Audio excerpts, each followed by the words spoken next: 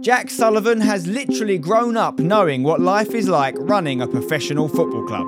Son of David Sullivan, he spent his early years at Birmingham City before the family moved to oversee huge change at the club I support, West Ham United, where he famously became the youngest football exec in the country. To be honest, I was this kid on Twitter who tweeted transfer news. A lot of the fans were like, is this a joke type thing? And I was pretty fixated on proving people wrong. Whilst acutely aware of the hand he's been dealt in life, learning how to run a football club in the public eye hasn't always been plain sailing for Jack. Fans ran on the pitch. One of the fans threatened to slit my brother's throat, and that was the day. How old was he at the time? Young, like 2 years older than me. I don't know how old he would have been, but that was the day my dad was like, "We've got to go." Wow. Still a director at West Ham, as well as running his own businesses, Jack talks openly about the highs and the lows of his career so far, and shares his thoughts on how a football club should be run. My dad's saying reputation lags behind reality, and I think that's really, really important. You need to make sure you don't listen to the vocal 10% and don't listen to the non-vocal 90%. It's how you somehow gauge what everyone's thinking. Yeah. Unique. Remember what makes you almost unique. The nature of expectation and the nature of everyone is everyone always wants more. Hey guys, welcome to another episode of How to Run a Football Club. Got Jack Sullivan joining me today. His dad, of course, is the owner of West Ham United. He stands to inherit West Ham United. He's run the women's team. He's had a documentary series made about him. A really interesting guy. I've known him for a long time and I've got a lot of time for him. I hope you're going to enjoy this one, and if you do, please make sure you drop a like rating, a 5-star rating if you will, on whatever audio platform you're listening to us on, and also make sure you're following us as well. It helps us grow the podcast. Enjoy. Hello, welcome to another episode of How to Run a Football Club. I'm buzzing to have this particular man here as a guest. His name is Jack Sullivan. He's a good friend of mine. Jack, I've been trying to think when we first met. Well, I know when we first met, but I think it was about 10 years ago, you know?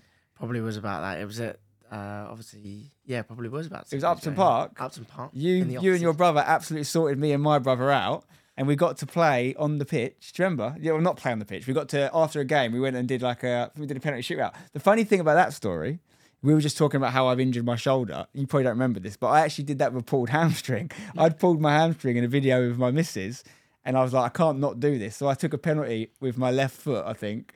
With my standing foot had a pulled hammy, but it was at Upton Park, so it was good fun. You have a much better memory than me, I'll be honest with you. Well, you've probably made a lot of people's dreams come true. Like that was a massive thing for me. But how are you, mate? Yeah, good. Yeah. Busy, but yeah, good overall. Can't complain too much. You're the busiest. Are you 24 now? 24 now. Busiest 24-year-old in the country, I reckon. Like, what a interesting career you've already had. I want to get into it, because obviously there's a lot of crossover with the fact that you're so synonymous with the club I've supported, West Ham, and all that history you've got there. I want to talk about that.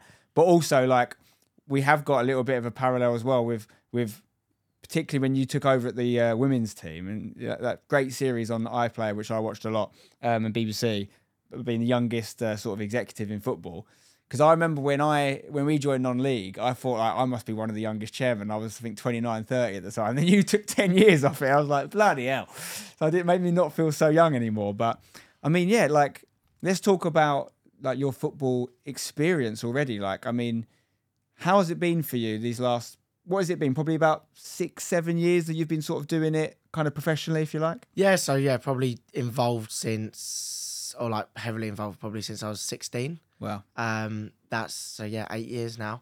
But obviously the highlight was last summer with Prague. That was, I think, for the whole family, where we've been involved since I was born, and Dad's been involved in football for, 17 and a half years at Birmingham, and now I think we're coming on to 13 or 14 years at West Ham. Like that was like the ultimate for us to like little pat on the back to say like, and even for my dad to be like, well done. So yeah, it was nice for us, and it was almost, but I think all it has done is made us hungry to do more and make more and continues to strive forward and to make sure we get to more finals really. And I think, to be honest with you, I've seen a slight switch in the club since that final as well. That everyone's now a lot more hungry to make sure that everything gets pushed forward, which is really, really important for us all. Are you feeling that from the fans as well? Because, like, you know, from a West Ham fan perspective, there's been moments, hasn't there, in the reign that you guys have been in charge, where there's been some unrest. That famous moment with the thing on the pitch, and was it Burnley game, all that sort of stuff. Like, I'll be honest, I've never really felt that way as a fan, and it's easy for me to say that because, you know, we're mates and all that stuff. But I've always been very honest about my time as a West Ham fan. Like, I just look at it and I think all my good memories as a West Ham fan have come under your family's like stewardship of the club. Like I haven't got a short memory. I remember growing up, relegations. You know, I've had playoff final wins first of all, which have always been were my favourite memory until last year. You know, obviously Prague, but not even just the winning of that final. You know, I think we've got the best coefficient of like any English team at the moment in UEFA. I think like Man City might be beating us. Oh, Man City certainly up there. But I mean, in terms of consistency, I know we're up there with, you know, group stages for the last 3 years across Europa League, Conference League, back in Europa League this year. You know, we had one of the longest win streaks in European competition. Like, this is West Ham United. And whilst it might seem normal to you because you've been aiming for that and working towards it, like, I don't forget where we've come from. And I think a lot of people did. But do you think that's starting to change? I feel like it is.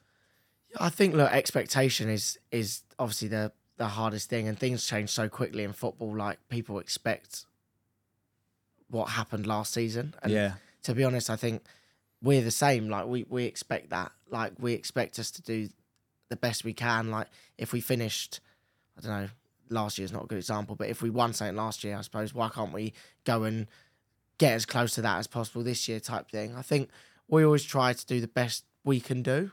I think, to be honest, I think probably over the last 5-6 years, there's been a slight change in how we as a club have positioned stuff and dealt with stuff and looked at stuff. Like, I think the board have been a lot more quiet over the last 5 or 6 years, and where previously there was a bit more vocal. And I think that was probably, in hindsight, not the best thing to do. But I think recently it's been good, and we've tried to let our actions speak louder than our words, really. And I think when we moved to the stadium, we obviously had hopes of European football.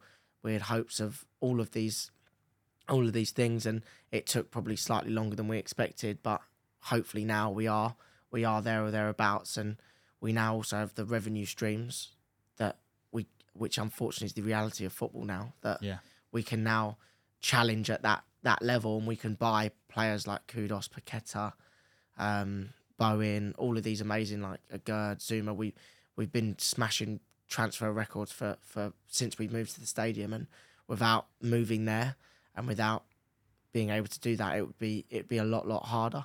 Yeah, 100%. I mean, I think, you know, obviously a Declan Rice departure in the summer, no one can argue with the way that money's been invested, and that we have got better, which is not, you know, I think most people looking at that, it's very rare you see such a high profile football transfer in football that everyone seems to be a winner. Because, you know, Arsenal were loving it. Like, they're waxing lyrical about Declan Rice. You knew they would. I knew they would. Everyone, I said it on this channel, they're going to love Declan Rice. It was obvious. We all know that as West Ham fans. But the bit that could have got, and the first thing West Ham did brilliant was the amount of money they got for him, right? Even though there's people saying that Arsenal should give us more money, which we'd happily take. You know, that shows how happy they are with the transfer. But we've seen people like when Gareth Bale went to Madrid, and Tottenham famously didn't invest that money particularly well. Like, getting the money for Rice is only part of the battle. I always knew we were going to get good money for him, but I was always scared about how that was going to be reinvested, because it's so easy, especially when everyone knows you've got the money, to spend that not the best way.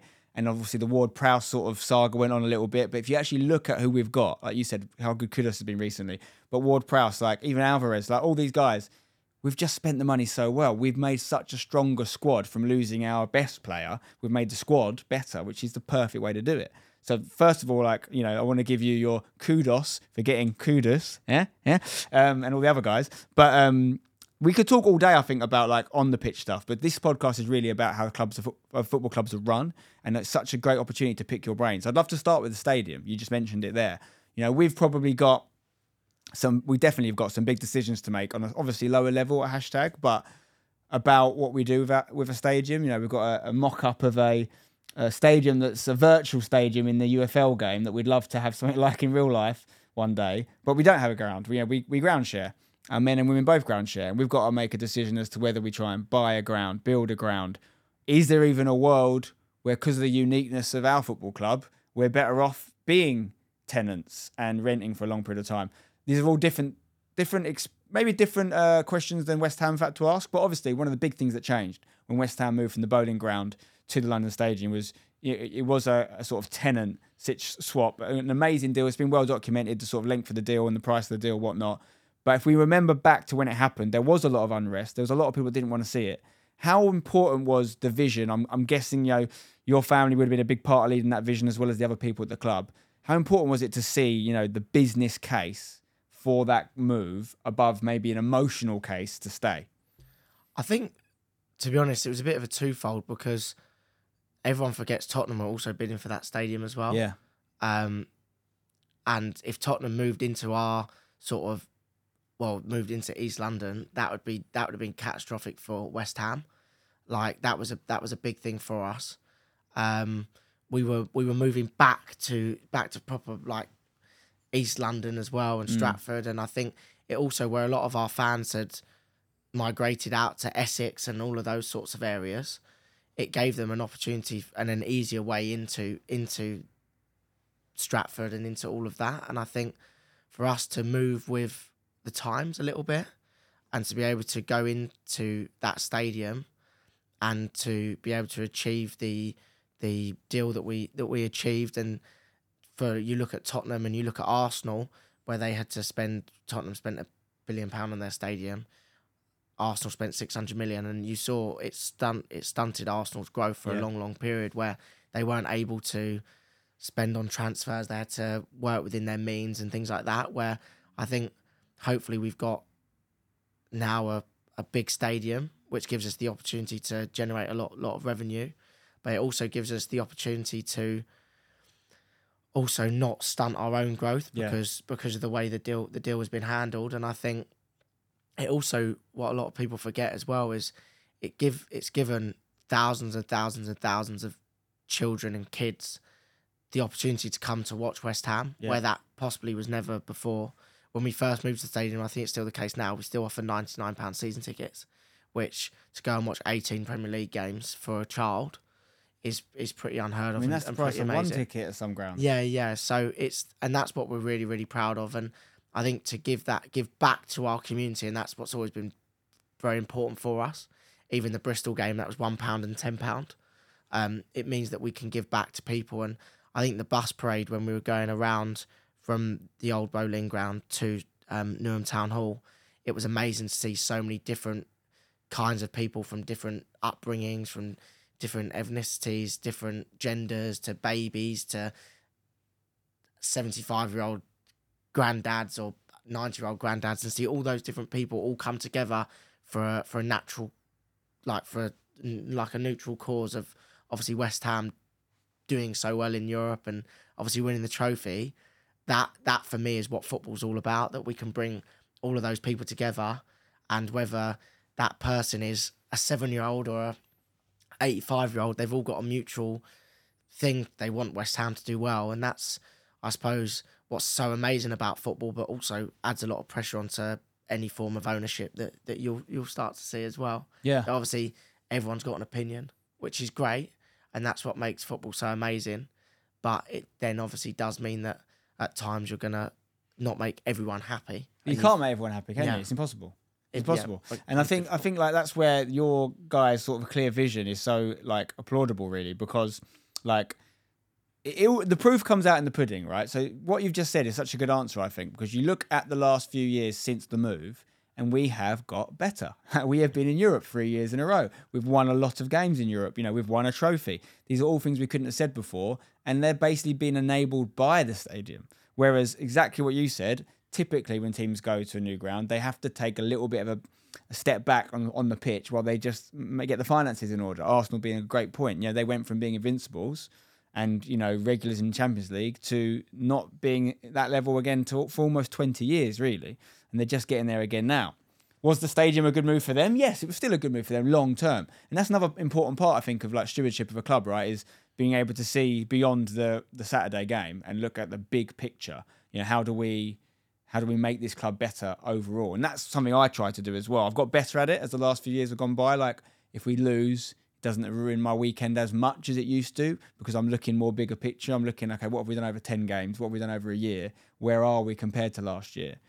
But the proof is in the pudding. The reason I say that is there's been a couple sliding doors moments, hasn't there, last few years where maybe even last year, which was such a good year in the end, we were looking a little bit shaky in the league at points. You just imagine if there'd been a world where we had got relegated and we'd been ended up in the Championship with that ground, it would have given all the critics of the move an opportunity to sort of go, I told you so, I told you so. But you stayed firm, you stick to the vision, and now we're absolutely loving life. I mean, I've got loads of West Ham WhatsApp groups and stuff, and like, even now I can't believe still how quickly some of them will turn to like Moyes out when I'm like, what are you talking about? We've done so well. But every time we get one of those big results, they soon shut up again. And I think any football fan that has a brain, which I like to think I'm one of them, and I do think, by the way, running hashtag has made me such a better West Ham fan. And the reason I say that is some people will say the opposite. They'll say, oh, I don't have a season ticket anymore, for example, because I can never go because hashtag I've always got a game. So in the basic sense, that makes me a worse fan, I guess. But I understand the decisions at a football club so much better now, albeit on a smaller scale. One thing our manager always says is like, and he means this in a nice way, he's like, football fans are idiots. And by that, he means like they're uninformed.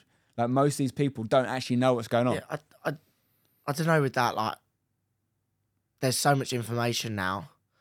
And I actually think, to be honest, I think Sky have done a tremendous job in actually, and people like you have done a tremendous job in actually informing a lot of people now. Like, and Fabrizio Romano, to be honest, knows more than me most of the time when we're signing someone or whatever. And he does inform people.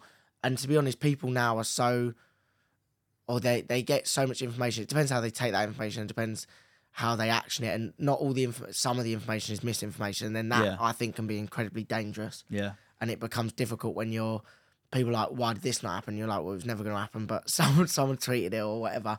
But I do think like Sky, for example, when they've had Thomas Frank on this season, they've had Gary O'Neill, even Gary Neville and Carragher, Redknapp, like these lot are people who have played the game at the highest level, and they are starting to explain stuff, look at stuff, how this works.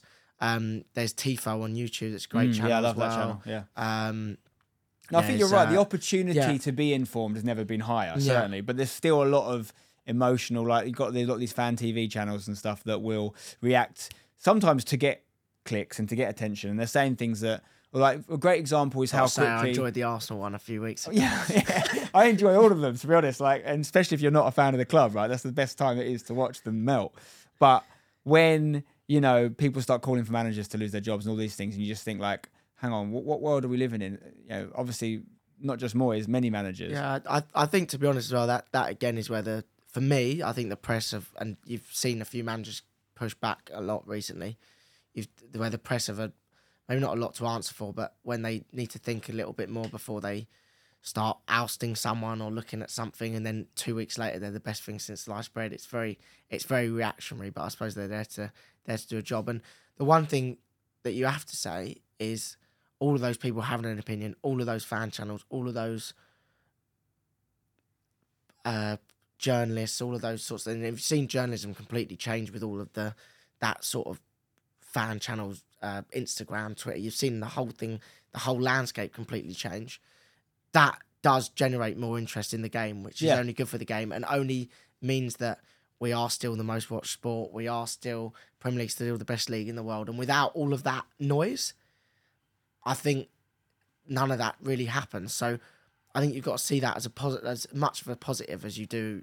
Well, I don't see it as negative. I just think if there's noise, it's great. Yeah. And it's just how you then, for me, I think the biggest thing is how you then manage that noise and how you then make sure what you want to be out in the open world is out in the open world, and how you then juggle that, and you're as open as possible, but you also want to make sure that expectation is set as at a realistic level as well. Yeah. And then hopefully you can turn around and say, look, this didn't quite happen, but these three things did happen, and vice versa. And I think as long as you'll know now, I think as long as you've got a very good core group with you, whether that's staff and everyone's on that, as you spoke earlier about a trajectory, and as long as that core group is all got a similar sort of vision, and everyone is open enough to criticise what everyone else is doing, and everyone can take that on board and not have a meltdown, then I think that's can only be very beneficial for a football club. And you need to listen to that noise, but you need to make sure you don't listen to the vocal 10% and don't listen to the non-vocal 90%.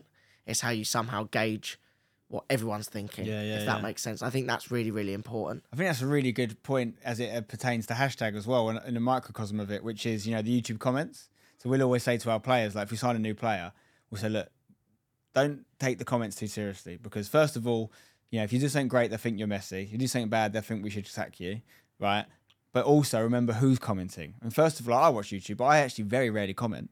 And even if I did comment, my comment would be less of a reactionary, crazy one. It'd be more like, this is a good video, well done, or something like that. So the ones that are commenting, like you said, the vocal minority, they're not representative of the whole or the group. So it's easier said than done. It takes a lot of practice. Certainly for me on YouTube and things, it took me years to understand. The one thing I still think, though, I think it's super important you read and listen to everything. I think it's so, so, so important. I think you're naive to not, or to think you know better than everyone else. I think, bottom line is, if, I don't know, in your terms, 1,000 people say something, at some point, that's what a lot of people do think. Whether they're all saying whether you agree with it or disagree with it, then I think the that's skill, up though, to you, but the skill is being able to, like you sort of said then, the skill is to be able to take it in without taking it personally. So when you're looking at it on a YouTube perspective as an individual, sometimes it feels like a personal attack. And and I come into YouTube a bit later, so I think I was a little bit more self-assured. But if you're one of these younger guys, and it's the same for a young footballer, I guess, getting critiqued, like if you take it personally and it affects your ability to do well, then that's damaging. But if the dream scenario is, exactly what you say, take all the criticism constructively and improve. And that's that again where I think it's so, so, so important. You've got whether you're a young footballer or YouTuber or whoever you are, if you've got a strong support network around you that you really trust and they think what you're doing is still correct, then that's when that's really, really important. Like, I don't know, obviously we'll go back to like the Euros and things like that. The amount of pressure that those three boys must have been under is like, it's like you've got millions and millions and millions of people and you're the back page of the paper and you got this, you got like everywhere you look, it's like impossible to get around it. But even you look at the Beckham documentary as well, obviously where he got sent off. But I do think the world's probably in a much better place in terms of that, of where people are a lot more accepting of stuff. And obviously it does mean that more people can have a voice than ever, which like anything in anything, there's negatives and there's positives. Isn't there, really? I mean, I want to take it back a little bit now. Like, so, I mean, Birmingham, for example, your dad's time at Birmingham, like, how much of that do you remember? You would have been quite young, I think. Yeah, so like I remember it very positively, to be honest with you. It's like it was a nice time. I think the last 8 or 10 years at Birmingham, we was either in the Premier League or got promoted to the Premier League. So it was we feel like we ran Birmingham very well and very, very efficiently. And since we've left and they've gone back down, they haven't been able to get re-promoted. But we look at Birmingham in positive light. We like, my dad still speaks about Birmingham very positively. Obviously, with some great managers at Birmingham like Barry Fry, with Steve Bruce, Alex McLeish, who obviously did a great job there. I'm probably forgetting some others as well. It's not very good, but was the League Cup final under your time as well? just as we left, which was gutted. The year that we left, we got to the League Cup final and they finished 8th, I think. Yeah, which was or the year we left, they finished 8th, and then the year after, so we left in like the January, they finished 8th, and then the year after they got to the League Cup final. Got it. So we left a really, really good team there. Yeah. And it was a team that knew exactly what they were, their jobs, everything like that. And Alex McLeish did a fantastic job there as well. We still speak to Alex now. And it was a great time, but again, fan expectation there was high, and we got relegated and against Blackburn, and we fans ran on the pitch, and one of the fans threatened to slit my brother's throat. Jeez. And that was the day. How old was he at the time? Young, like 2 years older than me. I don't know how old I would have been, but that was the day my dad was like, "We've got to go." Wow. Which was tough, but still happy memories. And we actually went back there with West Ham under Avram, and we lost, that was in the semi-final of the cup. But then But no, it's tough, but very happy memories, and that's football. Like as you said, you're not going to please everyone, and Yeah, but there's a line, isn't isn't there? I mean, that's pretty intense. I know you probably sort of brushed over it there, but like, I think that's something that what we're trying to do with this podcast is really show the bit you don't see in running a football club, and that's a great example. The one thing I would say though, and I say this to Dad a lot as well, is no one puts you in that position. Yeah, true. You're the only one who puts yourself. Maybe Dave's not a good example because Dave's been brought up and grown up into it, but like the bottom line is, if you want to run a football club and you've got a lot of eyeballs on you, you're going to take the good, which is when you win things and it's great and you're the one on the bus and you're the one who gets to hold the trophy first and all of that. Like Dad was on the pitch, like shaking everyone's hand when they've gone up and got the medals and all of that stuff. And then you're also going to be the ones who get, can I swear? Yeah, who get all the shit as well. Yeah. Like, and so that unfortunately is the nature of the beast a little bit. And there's a line though. I think once you get into like, I mean, I'm just fast forwarding in my head. I've got a little boy, right, 3 years old. Mm-hmm. I think, and much like you've been involved and you're playing a massive part now in the sort of empire, if you like. And you know, there's every chance we can see you take more and more role going forward, I imagine. I look at what we're doing a hashtag and I think, is that something like, if he wants to, my little boy could do. And like, in terms of taking criticism on the chin when you've done something wrong, 100%, you've got to be responsible for that. But when they start talking about your life and all this stuff, whether or not the threat was genuine, it's still, especially for a young lad, that is unacceptable. And I think also, the other point you made there was, I don't think we do it as well in this country they do in America. One thing in America is the owners of clubs are way more associated with the clubs than they are, and not necessarily soccer teams, but we're talking maybe like NFL teams or NBA teams, way more associated with the clubs than they are in England. You know, in America, the model's a bit different. You know, we're sort of moving that way, but you got your GM and you got your coach, but the owners are very front and center. And in England, we do things a bit differently.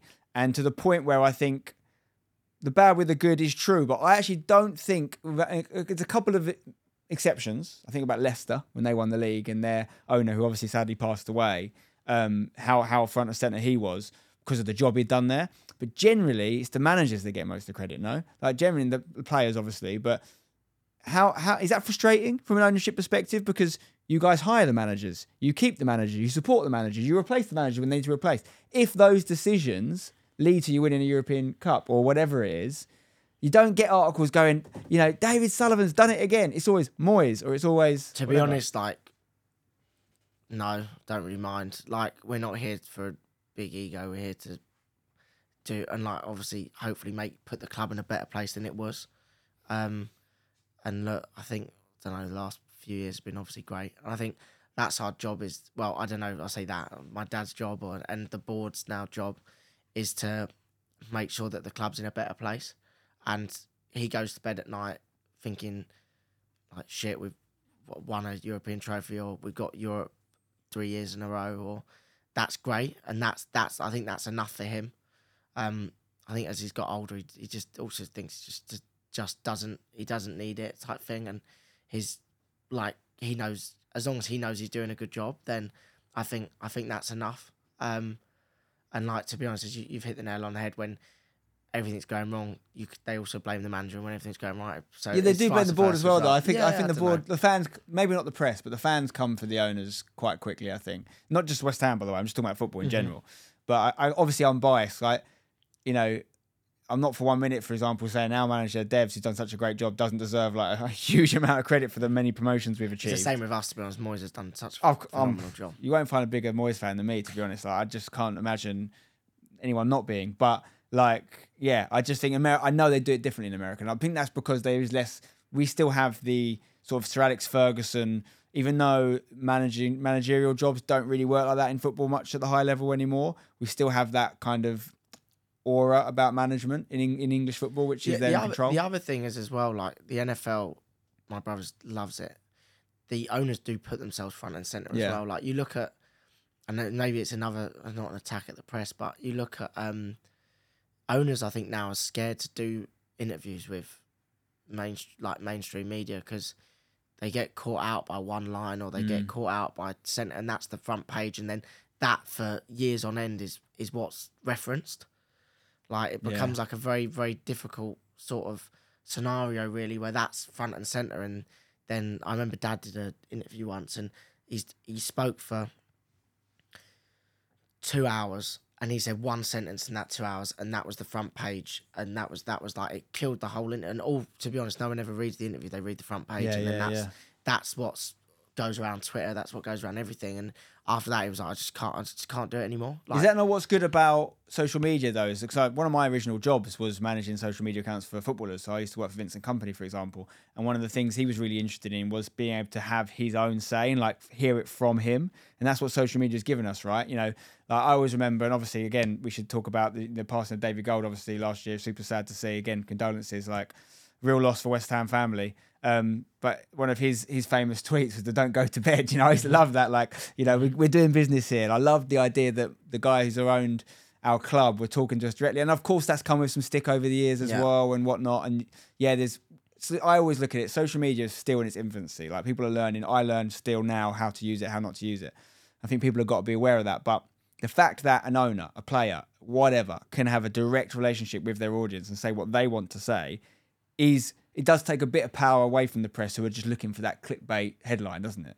Yeah, I think so, but I know it's difficult. I agree, and you can have your own say, but then that statement or that, you've seen it a lot. Like people are so scared now to say anything. Like there's you see statements that are just so bog standard, like and like almost contrive a little bit.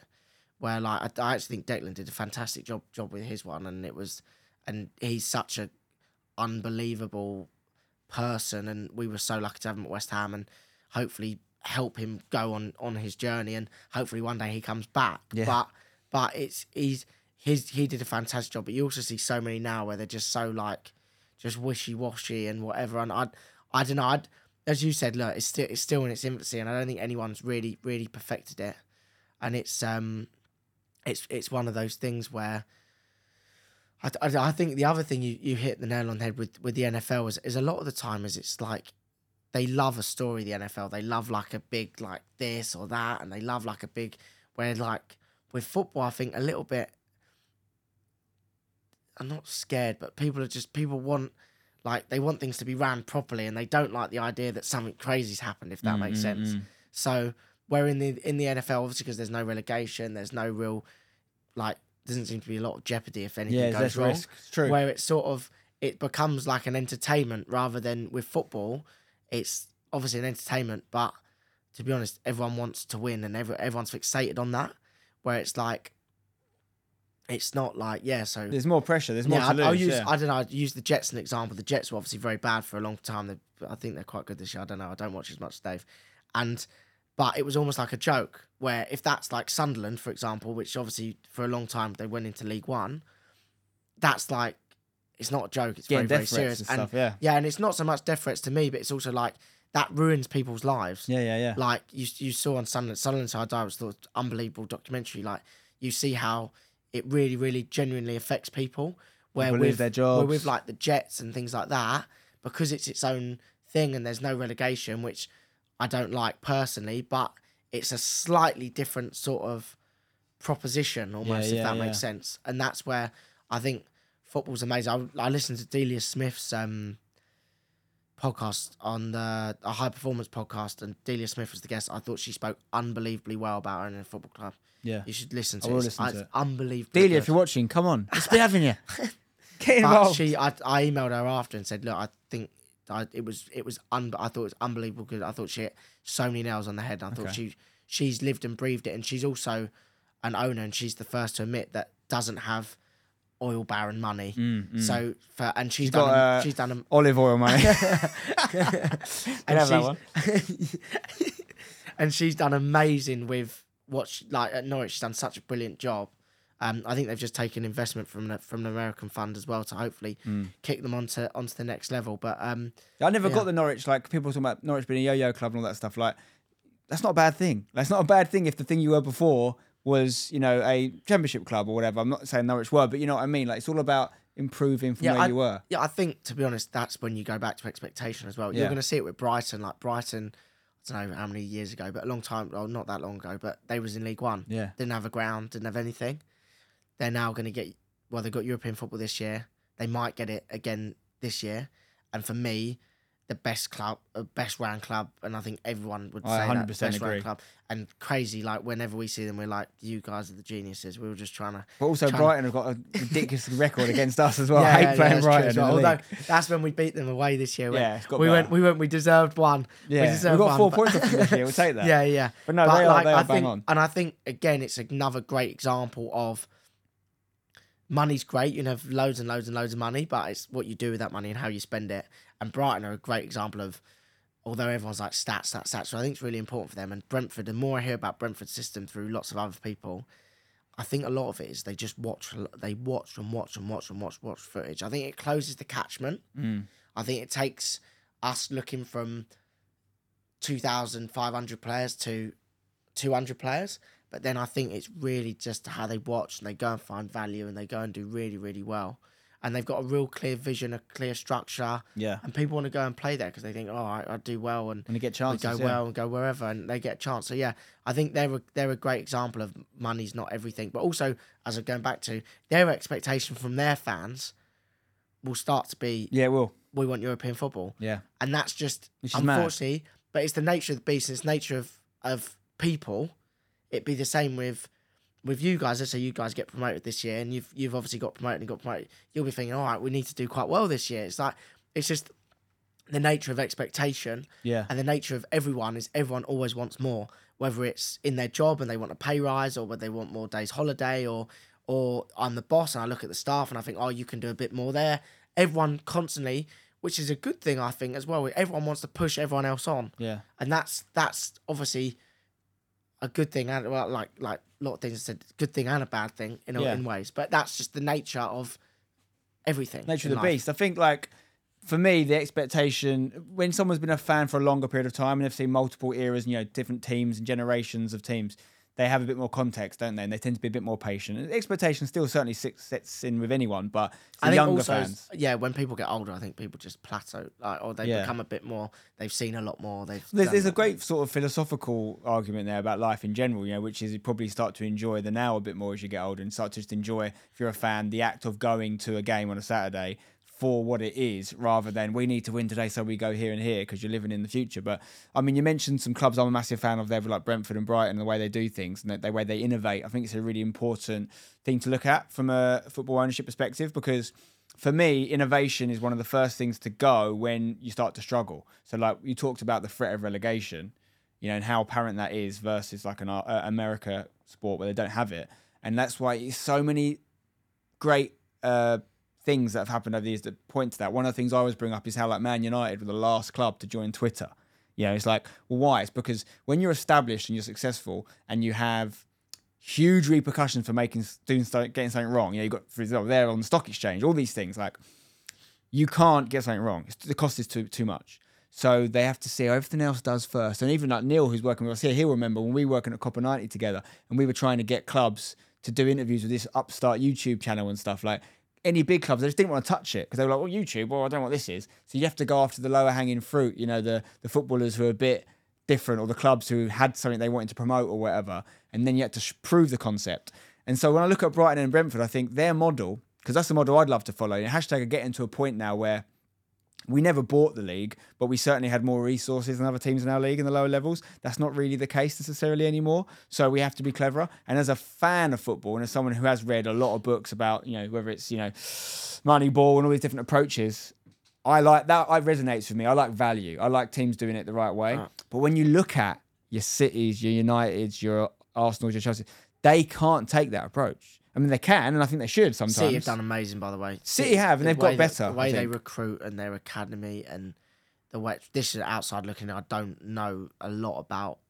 just from me looking at it. No, certainly at City's academy, the players they're getting minutes in this year is amazing. But equally, they are able to put 100 million on a Jack Grealish, for example. Mm-hmm. You've got Liverpool again have done amazing. Like the money they've spent, actually net spend isn't high compared to some other clubs. Do you know the one thing that I think it's not spoken about enough? Yeah? And I think sometimes, and I look at our academy setup. I think our academy setup's a great example. And like we've produced obviously quite a lot of good players, and we won the FA Youth Cup recently. Yeah.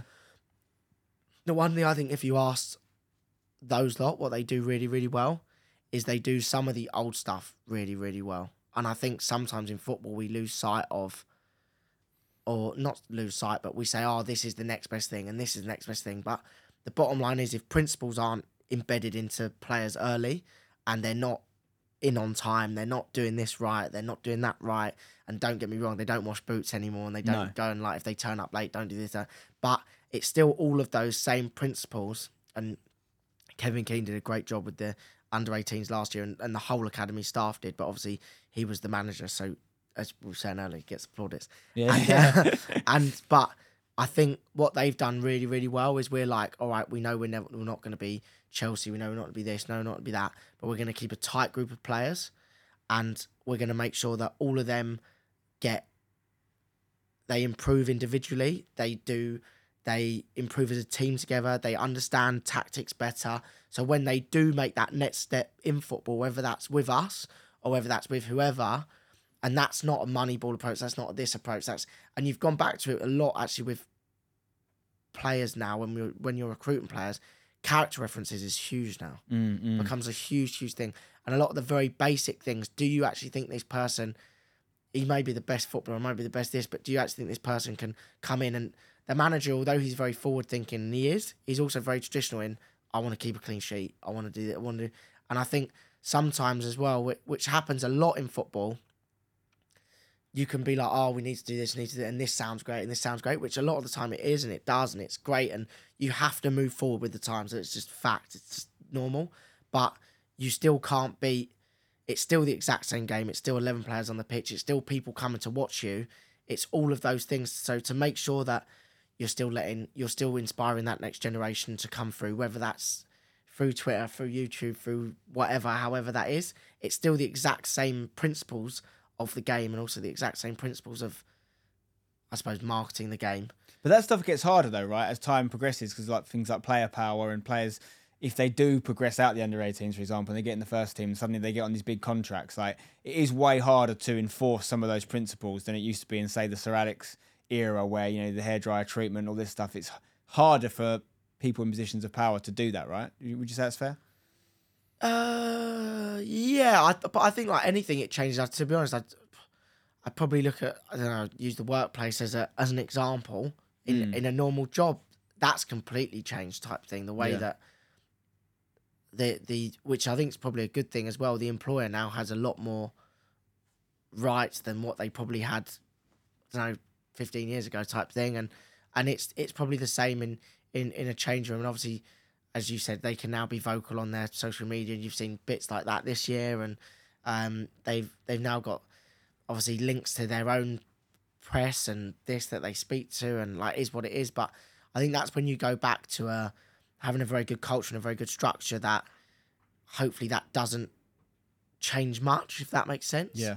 That we're consistent with it. Yeah, and we've example for me the women's team is, we've seen players in the past have issue with what the manager wants to do, and then they try and speak to the other players in the changing room, and that's where you need to make sure that if the players are bought into the manager, or not only the manager but also the club, that player trying to poison that dressing room in inverted commas doesn't work, because the players believe in what. So when they come with that, they just go, well, all right, no problem. Like, that's your problem, it's not our problem, and vice versa type thing. And that's where I think it's really important that there is that sort of, I don't like the word, but that culture and this and this. Yeah, and it's really important. But I also think I'm also very, very quick to believe in that if things need to change quickly, it's important that they can change quickly, and you're not fixated on something that is hopeless.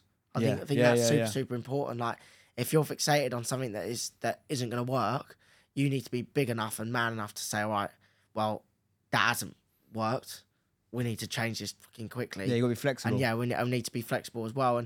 And I think to be honest, I'd saying I wasn't good at with the women's, but since I've been involved with maybe the men's a little, I've travelled a bit more with the men's, and I think communications, and I speak to a lot of people now, like whether it's agents or it's players or whatever it is, not just at West Ham, but I speak about other clubs and speak to other people at other clubs. I think that idea of communication and linear communication, whether that's on the business side or on the personal side, I think that's really, really important. Yeah. And to know what people are signing up to and building into and all of that thing. And then things will go wrong as well, and it's difficult, but it's communication in the way that everyone feels heard, but in a weird sort of way, not too heard, that you have to try and please. There's still a direction. Coming forward, but also that there's also massively, that people know what they're signing up to and what the expectation is as well. And I think that's really, really important. I think everyone having their own sort of, everyone being accountable for exactly what they know what they're accountable for as well. Yeah. I think that's incredibly important.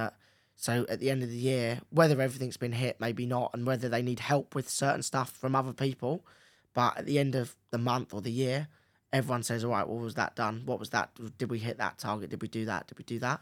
And that's a great way to make sure that everyone doesn't get too bogged down in detail and they put their heads above the parapet a little bit, and everything keeps moving forward in a direction. With a club like West Ham, any Premier League club, I guess, you've got so many different departments and things. Like, you could have an amazing season on the pitch, but there might be targets off the pitch that weren't hit, be it hospitality or merchandise or whatever, or vice versa. Amazing season off the pitch, not so good on the pitch. Man United is a great example. They haven't had a great season on the pitch for a while, really, but they still continue to hit these huge commercial targets and things. So there'll be people at the club who are doing a great job and who are pleasing their line managers and stuff, even if others aren't.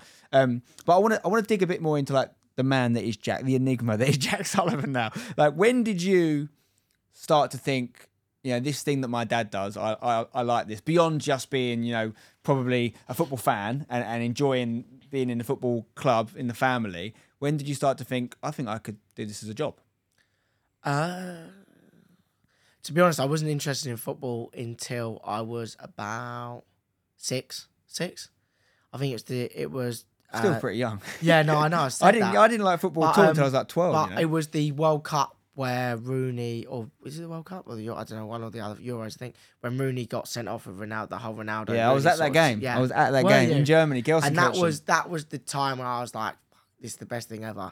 And my dad was always like and my dad and my mum were like, oh, come to football, don't come to football, whatever you want to do, but do what you want to do. So there wasn't you need to get into the family business? No, there was never any pressure. And there's still not now, to be honest with you. The big thing that they just want is they just want me and Dave to be happy no matter what we're doing, however, and that's like their main thing. I think, and then to be honest with you, I was like 14, and I was like, the women's team at the time was like a bit everywhere, to be honest, and they were saying they were going bust and this and that, and then other people were running it and vice versa, and I was like, oh fuck, like I think I could do that, and then. At the time, my mum was quite. You thought that at 14? Yeah, wow. Which is weird, but it was like probably naively, to be honest with you, and I'll go on to why. But yeah, I was just thought, oh, that's fucking like, I could do that, and like can't be that hard, and like this, like all the thoughts you think at, like, to be honest, think at 10, you think you can run the world and you think you can solve everything and do everything. But it's also important to say, women's football particularly is in a very different place when you're at that age. Like, it's really grown a lot quickly. Like, to be honest, since I've left, it's grown quickly. But yeah, during that time, like, and they were saying they weren't getting kit, they weren't doing this, they weren't doing that. And then for like another 2 years, it sort of, the women's team being run by a guy called Stephen Hunt, and he actually took over during that like crisis period. They had like I don't know, they said, can anyone sort of run this team? And he came from like a background of running businesses and for other thing, I think actually an insolvency, which maybe not the best, but at this time as well, West Ham women weren't actually directly linked to West Ham. No, they weren't. They were like a separate. They almost licensed the name off us for nothing, they sort of ran it, and which is fairly common in football. Yeah, very, very common. And to be honest with you, a lot of the time they did not want the club's help. Like, it's the guy who ran it, loved running it, and he was like, I'm very happy running it. But so we were like, right, fine. So, and then at 16, I sort of came to a bit of, I wouldn't have been 16, like 15, 16. I just finished my GCSEs, or was coming to the end of my GCSEs. Yeah. It's one of my big regrets, actually. I knew I was leaving. I knew I wasn't doing A-levels. So my GCSEs, although I got decent grades, it was pretty hard to motivate myself because I know I didn't have to go, like, didn't have to... I wasn't doing it to go into A-levels or go into job interviews or anything. Yeah. So I was kind of like, like maybe job interviews, but it wasn't so much like, oh, because at my school you need certain grades to stay in, and I would have stayed in, but I look back and I always kick myself. I was like watching The Chase at 5 o'clock. I'd have like an exam at like the next day, It's revision. and I was just like, this is ridiculous. Looking back now, I was like, this is ridiculous. Like I should have probably have concentrated a bit more. But So when so then I went to and I'm dyslexic, and my mum was like, to be honest, A levels is like compared to GCSEs is like 1,000 times more reading. The school was saying that to me as well, and I was like, okay, well, it's not really like I'd hate reading. Actually, I don't mind writing, but I don't like reading. And if it's all of that, and it's a lot more just that and the other, and I sort of know I want to get involved in football. The reason why I like the football and the football business is because, as you hit the nail on the head earlier, it's 10 businesses in one. There's a retail, there's hospitality, there's commercial sponsorship, there's ticketing, there's, I don't know, marketing, there's media, there's, I don't know, the actual football, the academy, esports, the foundation, now, some clubs, esports, the foundation. You've got all of these amazing businesses all rolled into one big business that therefore makes us generate 200 odd million pounds worth of revenue a year, but they're all broken up into their own little subsections that all work together. So was your thinking then, what an amazing education in business in general I could get through West Ham, and then maybe take it in another direction? Or was it always, no, I want to be in football? So, it's a good question. You're still young, by the way, to be honest. You don't have to know the answer to that. To be honest, a mixture of both. So I think I'd always like to be involved in football. I love it. I think it's an amazing sport, whether it's owning a football club or whether it's doing my own thing or whatever it is, I don't know. But I love football as a sport. I think it's the most fascinating, not only on I think also like a human sort of, not only fans, but players. And Dawson's a great example. You bring in someone for £2 million, they become like a cult hero. Yeah. You bring in someone for £40 million and they become a disaster. And it's like all of that mental sort of side of things that someone can be amazing, someone can be, and there's so much going through their heads, and there's so many fine margins on someone hitting the post and then that not going in, and then someone getting the sack off the back of that. And there's so many different sort of like amazing sort of things. But the reason I loved it is I thought, look, I'll go and do that. And I went and did work experience alongside some form of education for a year. Mm-hmm. And then I went around every single part of the club. So was with player care, then worked in retail, then did like absolutely like everything around the club. And at the end of that year, I was kind of like, all right, well, I don't really like jumping from place to place. I don't really feel like I'm doing anything. If I'm doing stuff, but I'm not like properly got a project to focus on and coming to work every day. Like, all right, one day I'm printing a shirt in the shop, and then the next day I'm trying is the octave word because it was not my forte, but trying to sell hospitality tickets for Chelsea in the Cup it was. And like, so at the end of that, I was like, all right, well, there's a lot happening. And I actually went to White Hart Lane to watch West Ham women's versus Spurs women's, which was the Tottenham women's game at the stadium before it got knocked down. And I left there thinking, and it just become in-house by the foundation at that point. Like, Stephen Hunt passed it over, and the foundation took it over because it was not even I wouldn't even call it semi-pro at that time. Amateur, it was literally amateur, yeah. And it was actually the same division as you. And was it third tier? Yeah. But even the third tier now compared to what the third tier would. Unlike the men's levels, which are kind of stable, the women's level every year it becomes bigger. Yeah, no, 100%. And it was like, so for me, it was like, all right, well, I said to Dad, and I was like, look, like, could I do this and do that full time? And I saw amazing growth opportunity, not only in the game, but also at West Ham. Like, we had an amazing opportunity to make the women's team into a proper department at the football club, which it is now. Yeah. And a proper football team. No different to the men's first team or the women's first team or the academy or all these different parts of the football club. So what was your dad's reaction when you Dad's said reaction that? was like, yeah, you're going to deal with all the exact same problems that I deal with, just with about 100 zeros less. It's going to be, whether it's getting people into the ground, selling tickets, doing sponsorship, getting players to renew, you'll know at amateur level, you also deal with like players they're not on a contract. Yeah. So it's sort of like, I don't want to play. I'm not turning up. And it's a bit like, well, I can't really do very much. Yeah. Please come. Yeah.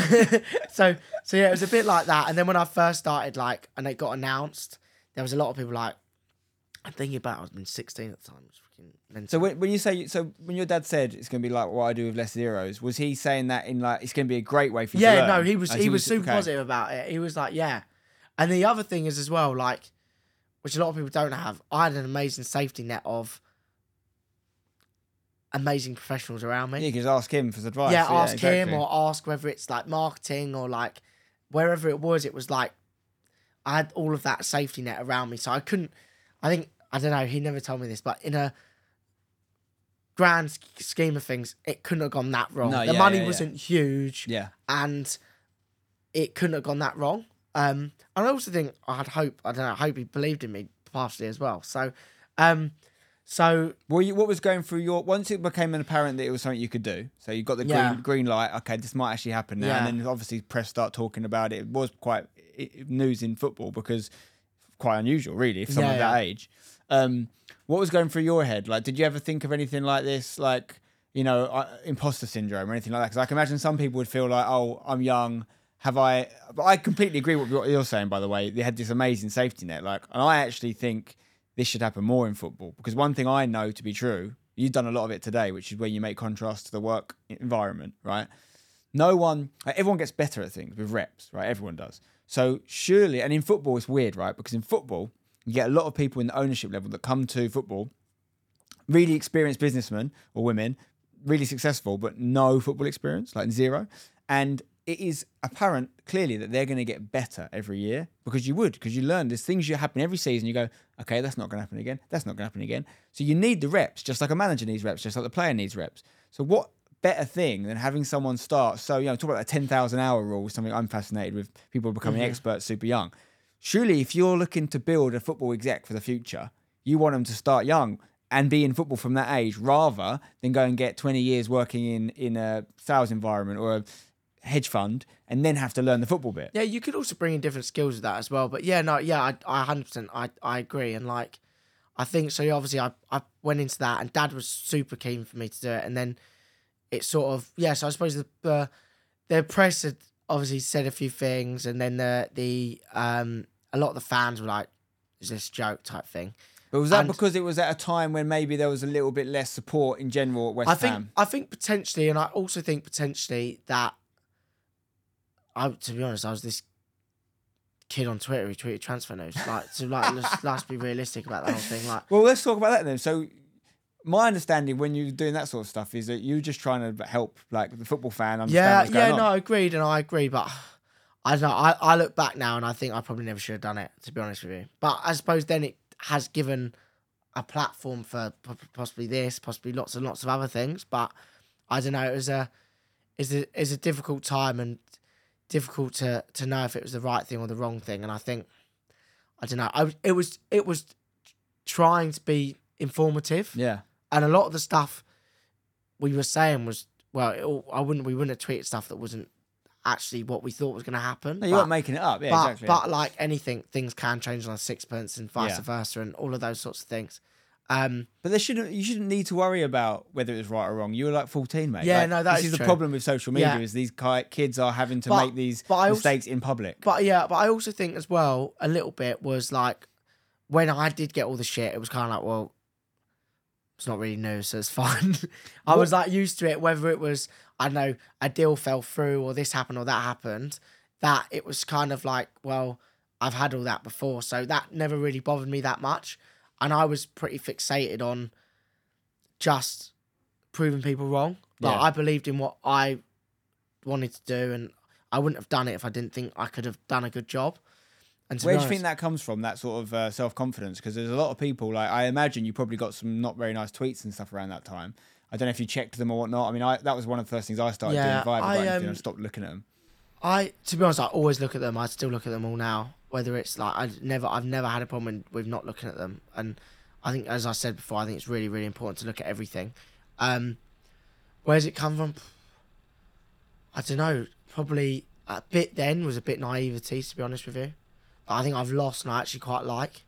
I And then think. you were naive to the negativeness of it, or Well, I what? just thought nothing go wrong. Yeah, it's like who cares? Just what thought they- like if I'm gonna do it, it's probably gonna be all right and see how we get on. Really, like it's. I just think when you're. But what I mean is, if people when were you're saying young- stuff that wasn't nice though, or they were criticising you, I think more often than not, young lads would take that on the chin quite badly. Like that would hurt them. I don't know. Potentially, I don't know. I think. It's a great thing, by the way, that it didn't affect you.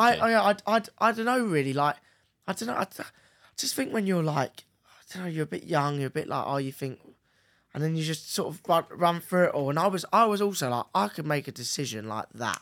When I was like 17, 18, I made a decision like that. If I wanted to do something, it was like that, and it was like done.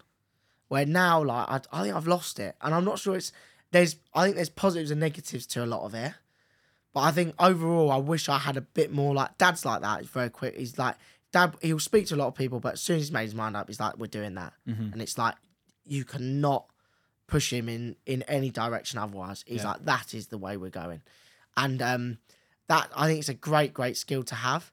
And I think I've maybe been a bit in the, I don't know, the environment, and I don't know what you call it, like the big business environment. Yeah. Possibly. I do think you lose it a little bit. And I hope Bit of fear sets in about what could happen not if you so made the wrong much decision. fear, but I just feel like you then end up speaking to lots of people, and then lots of people push what you want to say, and then things get dumbed down a little bit, and then by the time you've actually agreed to what everyone's quite happy with, it's not really what you wanted to do in the first place, and it all becomes Analysis paralysis. They call yeah, that, a don't little they? bit. But yeah, so I don't know really that, but yeah, I was just like, it is what it is.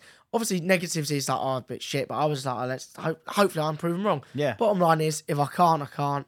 We are where we are.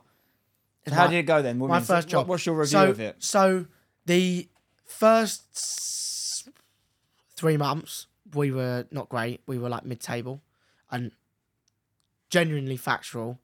We had probably either the biggest budget or the second biggest budget. Okay. We were mid-table. We played lovely football at the time. Is this in the Super League or the Championship? No, this is the Championship. this is in the third division. Oh, really? That's when you started tier, third tier. Okay. Third tier. And we played lovely football, but couldn't score a goal. Yeah. And we had a striker, I still remember her name, Paige. And when she played, she was good. She didn't turn up a lot of the time, didn't want to turn up, vice versa. And then we changed manager around Christmas time, and Karen took over. She was also running the club at the time as well, and she did a phenomenal job. She was like GM and also manager, but you could Was that be your decision? at that level.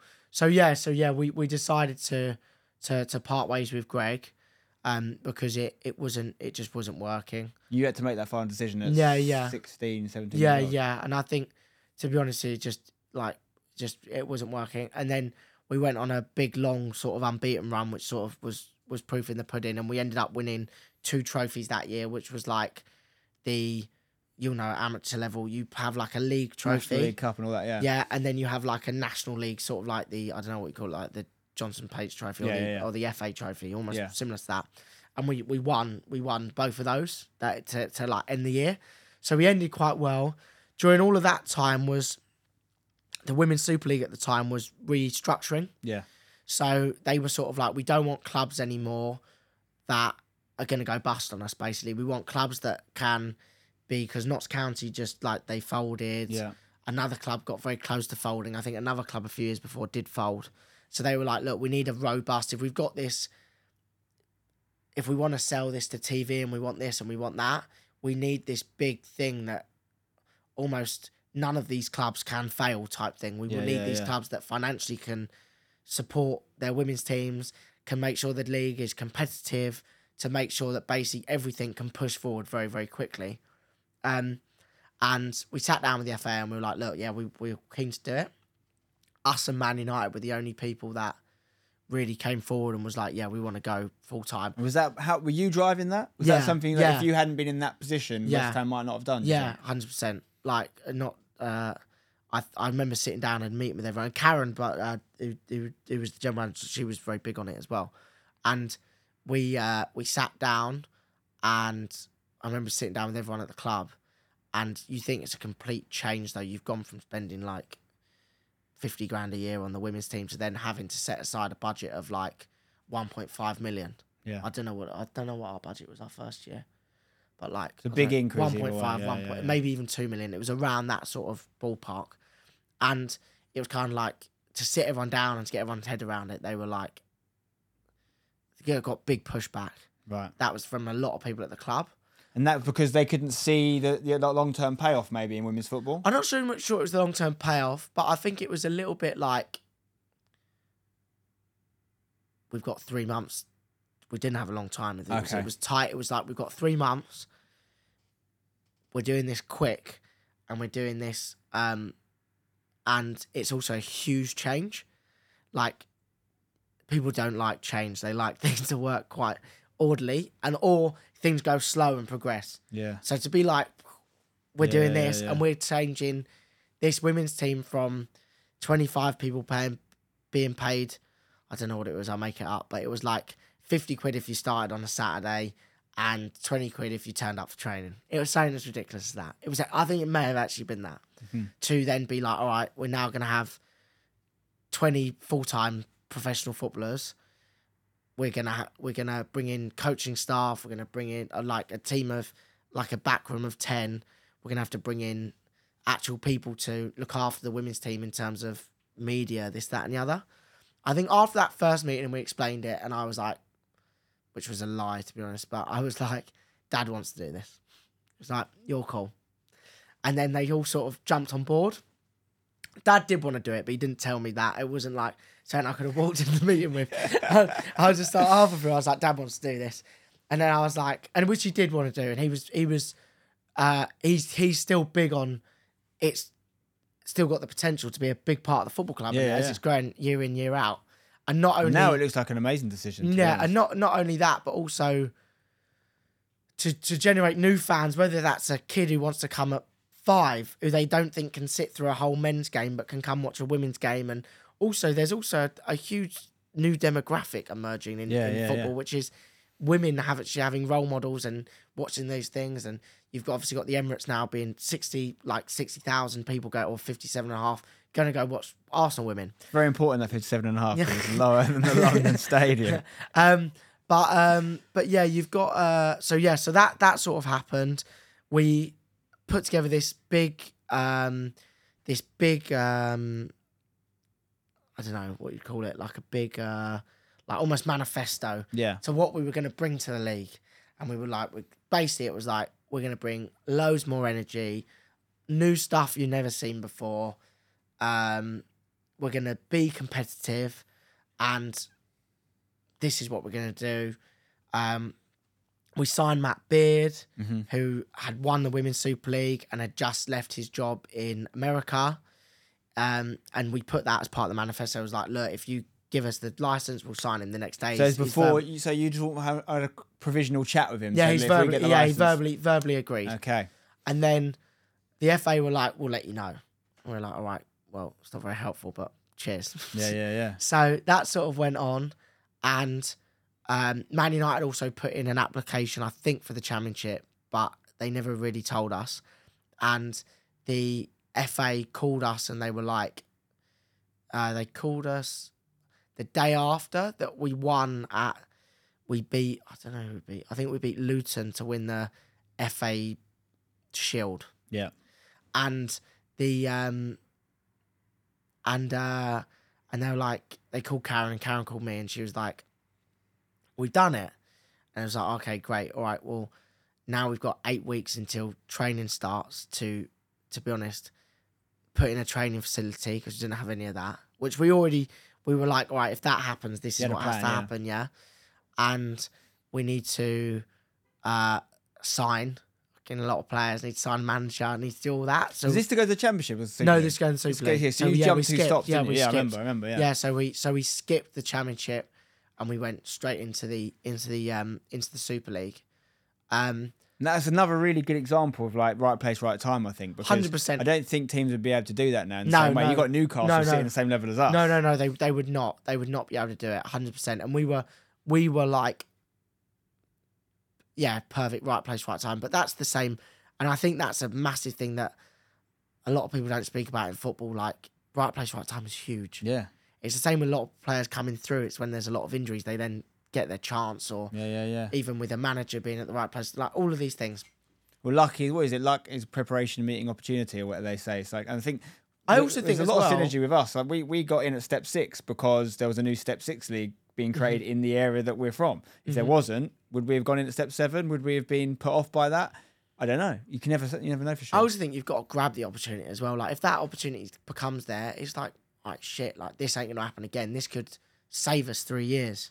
Yeah. Let's jump on that. Exactly. So we did that. We signed Claire Rafferty, signed Gilly Flatty, signed Becky Spencer, trying to think, Leanne Kiernan, Kate Longhurst, trying to think some other You names. also had that Alicia Lehman. Yeah, from it, Alicia didn't you? Lehman. She's like the biggest thing ever in women's football now. So Alicia was like, one of our first signings, came as like an 18-year-old. And then during this sort of time, a company reached out to me, actually via Chelsea Women, because Chelsea turned it down. And they were like, there's this company that want to film a series. They want to film a series of or a season of a women's football team. And so sat down with them, and so they wanted to do one anyway before they knew about the angle of Britain's youngest boss. Yeah, I think Chelsea turned it down, and then I think they loved the idea of like a 17-year-old kid basically running a football club. That's what they loved. And the first 2 episodes, they've made me look like, I still speak to them now, but they made me look like David Brent walking around, and it's just like, it's horrendous. But I think they loved that angle. And like but that's what, and that was the opportunity again, like that.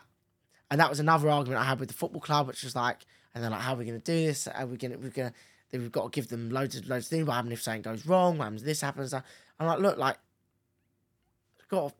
sometimes you got to back our, like, if you don't back ourselves that the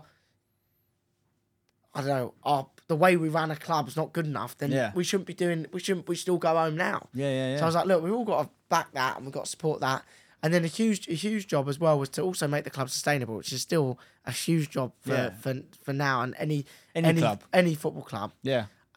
Especially without huge broadcasting rights, which weren't there at the time. So it was, and that was my big job, was to basically rise attendances, look after Matt and Russ, who Russ took over when we a few months into when we moved into the Women's Super League as GM, and to make sure that transition and that all ran very smoothly, but also to make sure that we were generating income that we said we'd generate, to make sure that the club or the men's club wasn't being footed with a massive bill. Yeah. They're being footed with a bill that they agreed to foot. Yeah. If that made sense. Yeah. So that all sort of happened, and then I was actually going through some old bits yesterday, and our first game was against Reading, and Reading about that, the season before finished about mid-table, and I was thinking like if we lose, like get tonked like 7-0 today, we've got a serious problem. Like, could be whatever. This is basically a new team. Yeah, completely new created, team. Yeah. Been together literally 8 weeks. I think it was 8 weeks. I think this pre-season may have been 6 weeks. And it was kind of like, right, well, what's going to happen? So that happened, and we end up drawing 0-0, like the most boring 0-0 you've ever watched. And I just remember feeling a huge sense of relief. I'm not sure everyone else probably thought, what have I bought a season ticket for? But I felt a huge sense of relief that was just like, all right, shit, like, we're going to be all right. Yeah. Like, it was almost a sense that we brought in these 18 players and we're not miles off it. Then we went to Arsenal the week after and we lost 4-2. Mm-hmm. And I'm thinking, it's not bad. That's all right. Yeah. Like, and Arsenal at the time, you don't see it quite as much now, but Arsenal, Chelsea, Man City used to, and Man City always have and still do. We always used to go there and we'd go to all of them. And if you weren't one of those top 3, you'd lose 10-0. Yeah, huge disparity. Like, huge disparity. That disparity now, huge testament to everyone, has become like that. And we'll probably will still lose, but it's no different to us going to, or like, I don't know, Crystal Palace going to Man City, or us going to Man City, like in the Premier League. Yeah. We'll lose, but we'll put up a good go. It's a watchable game and it's good. And so it was all right. And then that season, obviously, I remember, I don't know, it was weird. It was a weird feeling. And I had the same feeling last season about us getting to the final of the Conference League, and I just kept saying I remember kept saying we're gonna win the Conference League, gonna win the Conference League, gonna win the Conference League. And last season, that season I remember kept saying we're gonna get to the FA Cup final. I said, we won't win it, we'll get there. And I don't know whether that was it was weird, I don't know, and probably again slight naivety. I was 17 at the time, I think. And we were just the season went on, and we had like an okay season, wasn't great, but was safe and stayed up. And then this FA Cup sort of thing sort of took over a little bit, and we went and we played obviously Reading in the semi-final, and we won there on penalties, and we were shit. I think God was on our side that day. We won on penalties, and there was a dodgy penalty that wasn't given, and lots of other things. And we won on penalties, and there was I think there was like 800 West Ham fans that went to that semi-final, and then we got to the final, which was an amazing day. It was the same day West Ham played Southampton, which I still think the FA need to sort. It's ridiculous. They should pick it on an international break, or they should pick it on something where it doesn't matter, to make sure that is all that the whole women's that football is looking at on that day needs to be that event. Agreed. In my opinion, if you're trying to promote something, that's how it needs to be. And we asked if we could move kickoff times, we could do this, we could do that, and I think obviously from their point of view, they've sold a lot of tickets and they've done a lot of things, so they couldn't. But we ended up, the kickoff time couldn't change, and we ended up losing 3-0 to Man City. But it was which is no bad feat, to be honest. Like, we actually kept it very competitive to about the 60th minute as well. And then I think as soon as that goal went in, it was kind of like everyone's heads just went down a little bit, which was fair. But it was an amazing achievement. And I remember I went down, and Matt apologised to me in the tunnel at Wembley, and I was like, "What the fuck are you apologising for? Like, you've just given all of us the most amazing last year of what we were doing."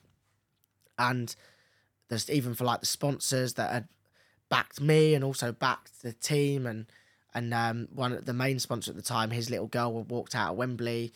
So it was like an amazing. And I also think for us to, and for me, quite selfishly, to go back to the men's side and be like, this is why we did it. Yeah. It was a great, like, all right, fantastic. And then, is that your proudest achievement, do you reckon, so far, that you're directly kind of responsible for? I think directly responsible for, yeah. And I also think it's what you don't get with other sorts of businesses unless you sell it. You don't really get because it was at Wembley and it was like a landmark sort of moment. My favourite moment during my whole time at the women's was us beating Reading in the semi-final. My second favourite moment was us beating Charlton at Averley. Great ground. In front of about 500 people to win I don't know what trophy it was. I couldn't even tell you now, but it was this sense of achievement to like win something that meant so much at the time to me. It's a weird sort of feeling. And then probably my third favourite moment was the final. And it's a weird sort of sense of I don't know. But it was like an achievement, and it was nice.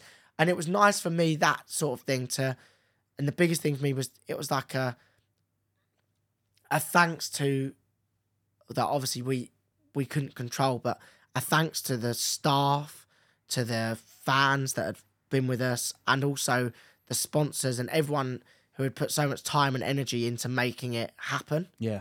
And that for me was, and it was also a great way for us to be like, all right, like we're here type Let's thing. keep going. Yeah, exactly. Yeah. So for us, like, to be honest, it was the easiest renewal conversations we've ever had to have with sponsors. It was the easiest renewals we've ever had to have with season ticket holders, because it was sort of like, you're now part of something, you know? Yeah.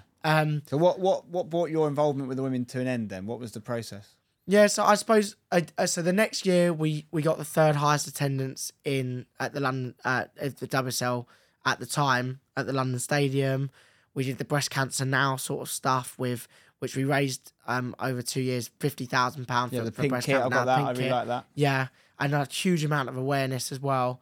And then I think sort of as time went on, I was sort of there, and I obviously took over when I was 16, was in the WSL from when I was 17 to 21, I think. Matt left on my 2 days after my 21st birthday, and it was sort of, we brought in a new manager, which was Ollie, and we interviewed 50 people. A new general manager had just come in as well because Russ left for Leicester and Aiden had come in. And I sort of felt a mixture of, there's a new general manager and there's a new manager. I always use the example that I built the house, but it was now time for someone to redecorate, put in their own ideas.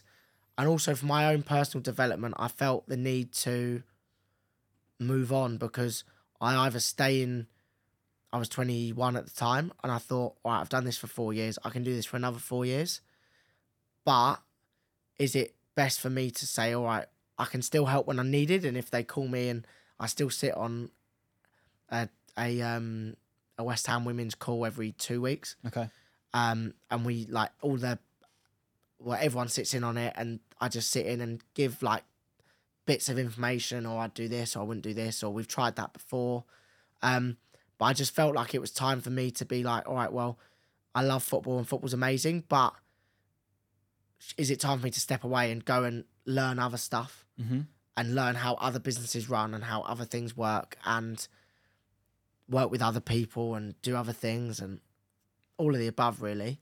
And that's sort of why I thought it was time to move on. Yeah. And to be honest, they've struggled a bit this year, but they've done all right since I've left, and I think we've had a really good January. Half expected because we knew in the summer we couldn't get the people we wanted, so we held. Got some big names coming in. Yeah, so we held back in the summer to go in January, if that made sense. Yeah. I still say we.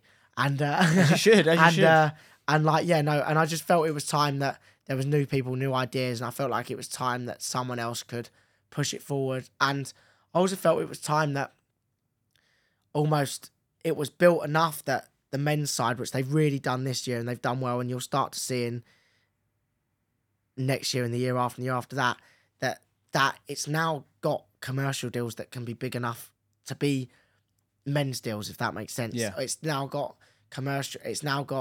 attendances that are now big enough to be League Two sides. It's now got all of them. We had to move grounds, very similar to you. Like we moved from Rush Green because we really outgrew the facility to move to Dagenham and Redbridge, and we signed a 10-year agreement there.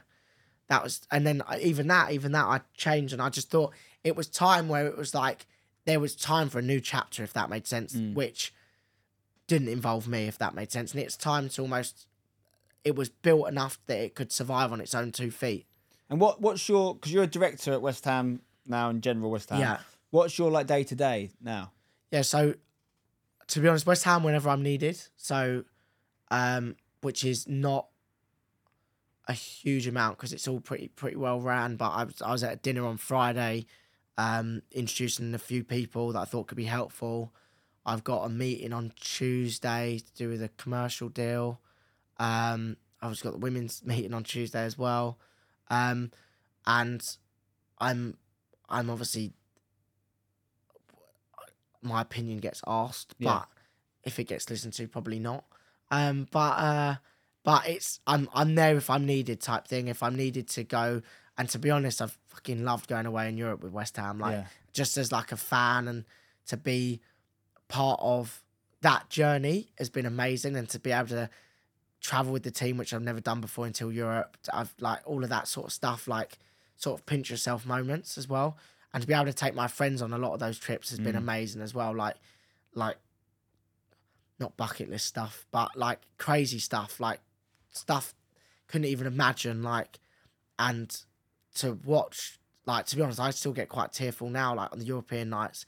It's weird. I think I'll turn soft, but it's like when I see like kids on the big screen and like their eyes just lit up, and like the idea that we can go and make so many memories for so many people, whether that's a father and a son, a granddad and a dad and a son, a mum and a daughter, a wife and and her husband, whether that's women's, men's, Yeah. all of those sorts of things and memories, and also moments as well. Speaking to a member in our hospitality section, and he was saying that the opportunity it's given to him and his dad to bond. He said they always struggle to bond, and since they've been given the opportunity to get those seats, it's given his dad can't walk, so he needed car parking and a few other things. And he said since he's been able to have those seats, it's given him and his dad such an opportunity to bond, and also he brings his kids as well. So to have that, like, 3 generations really be able to bond and things like that. And I think that's what's so special about, for when you push everything back away from results that are obviously so important, and winning things and giving people those amazing memories. Those also bog standard memories of having a lukewarm pint and a lukewarm pie, but watching West Ham, good and bad memories as well, like us losing in Frankfurt and all of that sort of type thing. That's what I think makes football so special. It is, and listen, you deserve a lot of credit, your whole family, because those moments that we can all, as West Ham fans, remember and bring to our mind, have been empowered by what you do. I think particularly in the women's section, I think people that support the women's West Ham women's team now, or whatever that team goes on to achieve in the future, which could be great things, right? No one can ever take away from the fact that if you didn't have the drive you had at that point in your life, and you didn't have your own sort of your own reasons for wanting to advance in your career and learn things, you've pushed that team forward. And if you hadn't have asked those questions and said, look, I fancy doing that, didn't have that ambition, West Ham might have missed that opportunity to jump those divisions. I'm sure they'd have got there in the end. They would have. But and I also think as well, like, huge credit to everyone around me at the time as well. They did a huge, unbelievable job, whether that's partners we've still got now, like Zio Skincare and people like that. And that was another amazing moment. We was away at Reading, and I got a phone call saying, they've agreed the deal for Zio, and Zio is still a partner now. And I remember at the time I was like, fuck, this is a huge deal, for like completely transformed our finances in terms of way we could do, and it meant we could sign players in January, which wasn't possible without them. And it's that sort of thing where just change that idea, and that's where I'm incredibly grateful. Although I was maybe the right place at the right time, and the one thing I could do which was helpful, and I think I could do things quickly and quicker than anyone else at the football club, purely because of my position, which was I'm incredibly grateful for. And it meant that maybe people who have got better ideas than me, or are better at me at it, more experience, maybe didn't get the opportunity. But the one thing I did know, one thing I'm still very good at, is I know what I'm good at. I'm very quick at knowing what I'm good at, and know what I'm not good at. And then therefore it's all right, well, how do we make sure that I'm doing what I'm good at, someone else doing what they're good at, and to be very open and honest and transparent. And I think that was the big change that probably when I was 18 to when I left the women's team was, and it naturally progressed, but it was like listening to others became, or even younger than 80, but starting to listen to others and take people's opinions and then make a decision, and make possibly a lot of the time a more logical decision. Sometimes when things you haven't even thought about, other people think about, and that makes a lot of sense. And then that's when you can start to make better decisions. But it's a skill to be able to listen to that stuff. It's not something that everyone can do, or some people have to learn it. But I mean, I think what you're on like a accelerated path of learning these lessons, which is great to see. I think it's really exciting to see where your career goes and what you end up doing. I mean, is the plan long term for you? I know you've got Supply Life, and I want to talk about that in a minute. But is the plan for you to be in that sort of executive position in men's football, or West Ham particularly, or another club? What's the roadmap? To be totally honest with you, hopefully West Ham, and we want to be at West Ham for a long time. Like, that's where we want to be. That's where we feel that, and we still feel like there's a lot of unfinished business at West Ham. We still think we can push it forward. But Karen's doing a great job, and like Tim's doing a great job, and that's this year, isn't he, Tim? And that's potentially why I moved out of football as well, because there was no real Nathan on the commercial side. Corinne before doing a fantastic job. Joe in hospitality is doing a great job. Tara in marketing doing a great job, Gavin and Kerry doing a great job in retail. So that's potentially why I moved out of football, because there wasn't necessarily a easy transition for me into the wider football club. Yeah. Unless it was as a director sitting in this sort of role when I'm needed type thing. Yeah. Which is great, and I'm very happy to do that, and it's given me the opportunity to go and do loads of other stuff. But I'm not here to push my way in if people are doing great jobs. And that's what people would probably, that don't understand the situation, probably would throw at you. They'd think that like that is what you were doing, but that clearly isn't the case. Like, you know, if you were just that guy that was out purely for himself, ultimately it's clear that West Ham's best interest is what you care about, because you would just go, well, you know, I own the place, mate. I'll take that job. And there's probably loads of examples of where that has happened, right? Mm-hmm. And no one could stop you. No one could say anything. And my view on, like, people use the word like nepotism and all this sort of thing. Like, my view is I don't care how people get the job. Are they good at it? That's my view. Now, of course, in society, we need things like, we do need, you know, equal opportunities, and we need, you know, diverse opinions and perspectives, and I'm all for that 100%. But with a case like yours, it's so specific. You know, this is your family club. This is something that you guys have such a better understanding of naturally than anyone else's. So that inherently, in my opinion, does make you more qualified in many ways for the role, as long as you're good when you get there. So that's why my view is, and that's not a Jack thing, that is a general thing. Like, if someone gets in their jobs, I know when I used to do comedy, there'd be comedians that would get a leg up and start doing gigs they maybe hadn't earned yet. I'd be like, okay, but is he funny? Or is she funny? If they're good, they're making everyone laugh. Yeah, and you're doing a good job. I don't know. It's a difficult one as well. I get asked the question a lot, like, I don't know. Do you think like you got there because, and like, do you think you got there because you dad? It's like the obvious fucking answer is yes. Like, I was not like, let's not shy away from it. But the bottom line is a lot of, like, if you get an opportunity or a job, then I always turn around and say, you're fucking crazy if you turn around and go, oh, I shouldn't get it, because if you get a leg up or you get a chance and fucking take and you it. think you can do it, take it, jump at it, and don't be embarrassed because you've got given that opportunity. Then it's all about what you do when you're there, and if you shit, then you've also then got to be honest enough to yourself and to everyone and be like, I can't do this. The best example, and it's one that's specific to our club, is Frank Lampard, right? Frank Lampard, I know he still divides opinion from West Ham fans, right, which I think is a bit crazy personally. When he came in at West Ham, and yeah, maybe he actually got a good goal scoring record for West Ham if you look at it in his younger years. But there's a lot of West Ham fans, and there's people calling him Fat Frank and all this stuff and saying all these things. And Harry Redknapp did that famous speech, you know, he will go to the very top, you know, yes, he's his uncle, whatever. So even then people probably thought, oh, he's just saying that. Look at what Frank Lampard did in his career. Are you telling me we wouldn't have been better off if he'd stayed at West Ham? But he was more or less driven out because fans felt there was this element of nepotism there, which clearly he earned his place, and he's one of the best Premier League footballers of all time. Certainly midfielders, certainly goal-scoring midfielders. So, like, just get in whatever way you can get in, and then be good. And that's when you silence the doubters. And I think you've done that. You're what you did at the women's team, clearly. Like I said before, I'm really excited to see what the future holds. We've got some closing questions I want to talk to you about. But before we do that, I do want to talk about Supply Life. Now, before you guys think this is some little thing we're weaseling in here, I've got a bit of history of Supply Life. That's why I want to talk to you about it. So, how do you, first of all, describe what Supply Life is? It's just I don't know, I feel like I'm pitching. Yeah, do it to the camera. No, but Supply Life is like a food intolerance test. Yeah.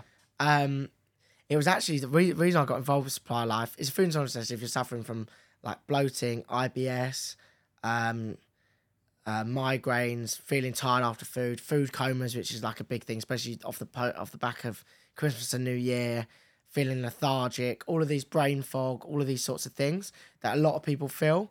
And like we always say, like post lunch slump, all of these sorts of things, or belly aches. A lot of people don't. IBS is like flatulence, diarrhea, constipation, all these sorts of things that people think are just normal after eating a pizza or doing this, doing that. We're saying like, no, food should be used as fuel. Yeah. And if you're not using it as fuel, and you're feeling tired after, something's wrong, and that's probably the food you're eating is not right for your body. Yeah.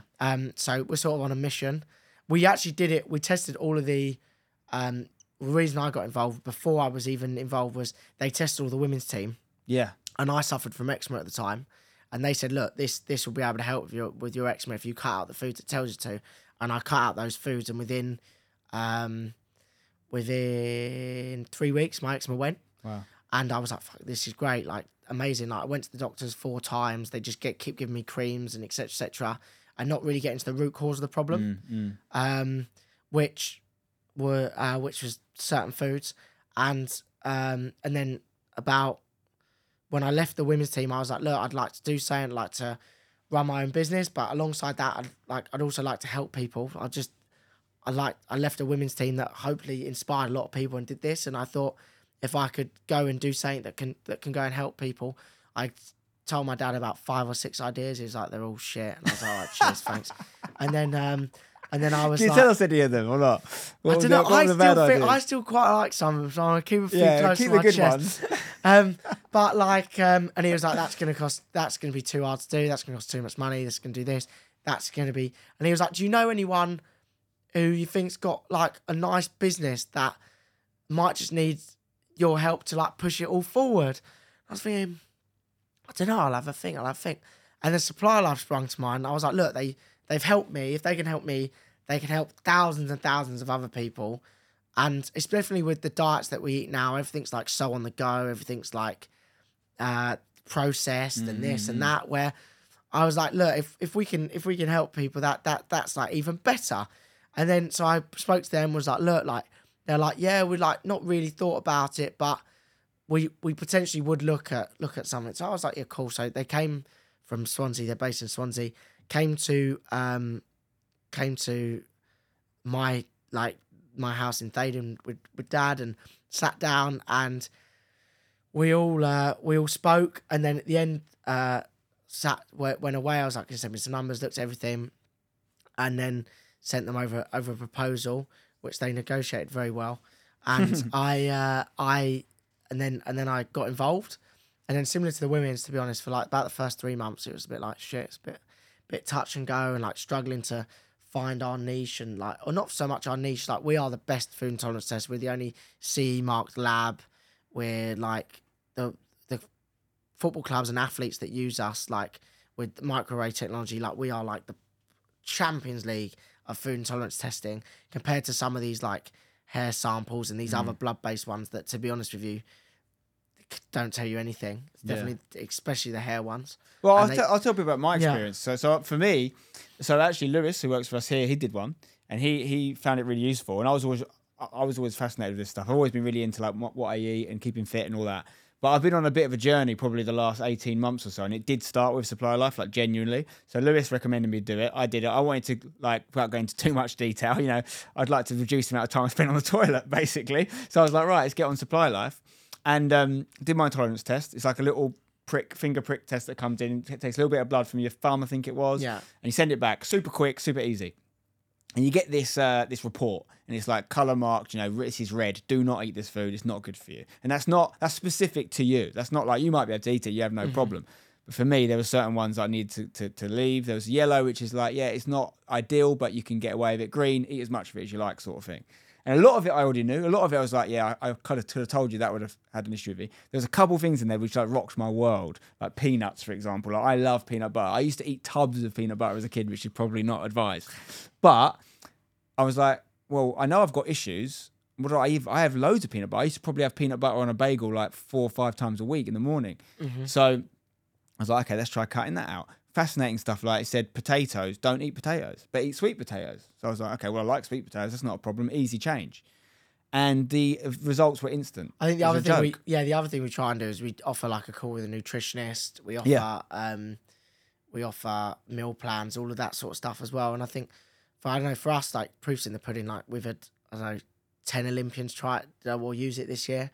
We've had 3 Premier League football clubs use it last, or I say this year, 2023. Yeah. So like that for us is testimony to how we're doing. But yeah, no, it's been incredible. And then also investing in a few other sorts of businesses as well. Just started a property development company. Nice. Recruitment company. Let us know if you want to invest in any stadiums.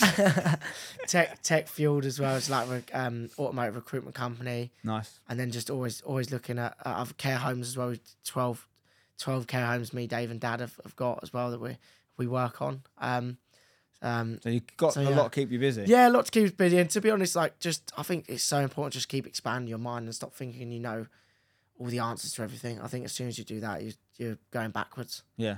So you think one day we may see you in a more senior role at West Ham? Yeah, I'd love to go back. whenever I'm needed or I'm called upon. Yeah, well, that's good to hear. Yeah. Right, let me close out with a few questions for you. So, actually, before I get into them, one thing you mentioned earlier, I'd love to get your thoughts on. You were talking about the Sunderland doc. What were your thoughts as someone involved in the ownership of a club with what Sunderland did before the derby the other day with the redecoration of the stand? Did you see this? Yeah. I don't want to speak without knowing the full facts. No. I know they are. So, for someone listening doesn't know, they redecorated the away end specifically for the Tyneside derby, if you like, the Sunderland Newcastle derby, massive game, and they sort of put some Magpies references and they changed the spelling of the away, the lads, which is the way the Geordies say it, and all this sort of thing. The owner then came out and said, "This wasn't my doing." He said he took responsibility for it, which is fair enough. But he said maybe people underneath me didn't quite understand the tribalism of football, etc.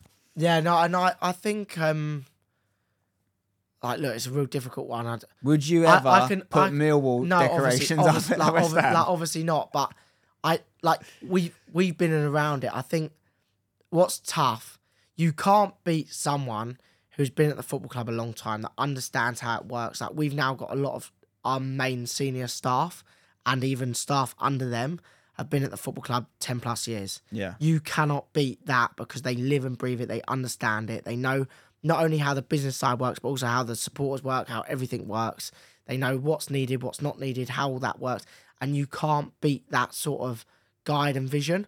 I, from a standpoint of owning a football club, could see someone, and it's incorrect, but I don't know, and I'll make this up, but a safety officer who is new to the football club, who maybe has come from a rugby background, I don't know, I'm using an example, that turns around and says, your away end's going to get smashed up if you leave all this up.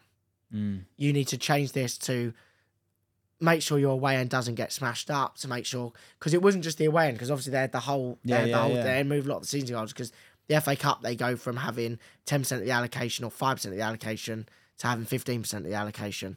So maybe someone said that, and someone said, all right, well, maybe we can preempt that by doing this, that, and the other. But would the middle ground not be just make it neutral? Oh, I think the middle ground is just to leave it and just see what happens. I think a lot of the time, I don't know, this is saying else, but I think a lot of the time these safety officers, or whatever you want to call them, they have to almost, it sounds terrible, but they have to like justify what they're doing a little bit. So they're like ultra protective in case the worst happens. But I think that's when you turn around, and you've got to turn around, and safety officer is probably not the right word, because obviously fan safety is super, super important. You've got to make sure everyone exits well, and no one deserves to get beaten up or this or that. But whether it's something like that, that's when I think someone just needs to say, all right, this is again where I think it's really important. Get everyone's opinion, and then you then make a decision. Either you say, look, we're going to crack on, or we're going to cover it up for the game if we're that worried. Or we just turn around and say, look, this is the ground, this is it, this is what it is. And I think, to be honest, and we go back to the 1% or the 10%, 95% of people, or 99.9% of people are very normal people that go to football. You may have 0.01% that are going to smash something up or do this or do that. But yeah, I don't want to speak out of turn. I don't understand the situation. I can see how the idea was suggested in a room. Yeah. I just can't understand how the powers that be then approved it. But yeah, I think we're on the same page. And I think that's why I asked you. It's really interesting to see your context, because there is so many meetings and things where these things would get brought up that the average fan would never know. What I really find hard to believe about that one particularly is, not only is it a massive derby, it's a derby that Sunderland were always likely to lose. And we talked about it earlier with this fear of innovation at football clubs. Like the people that want to innovate the least are people that are losing, or at risk of relegation, or at risk of, if you innovate, you do something different and then you lose after. It's like if a footballer does a YouTube video and then they lose 3-0 on Saturday, it's like, get off YouTube. It's the first thing the fans will say. You've done something different and it's made you lose the game. Many times, most of the time, that won't be related, but it gives them ammunition. So Sunderland were basically giving people ammunition to come after them when they were almost certainly going to lose the game anyway, because Newcastle were a stronger side, right?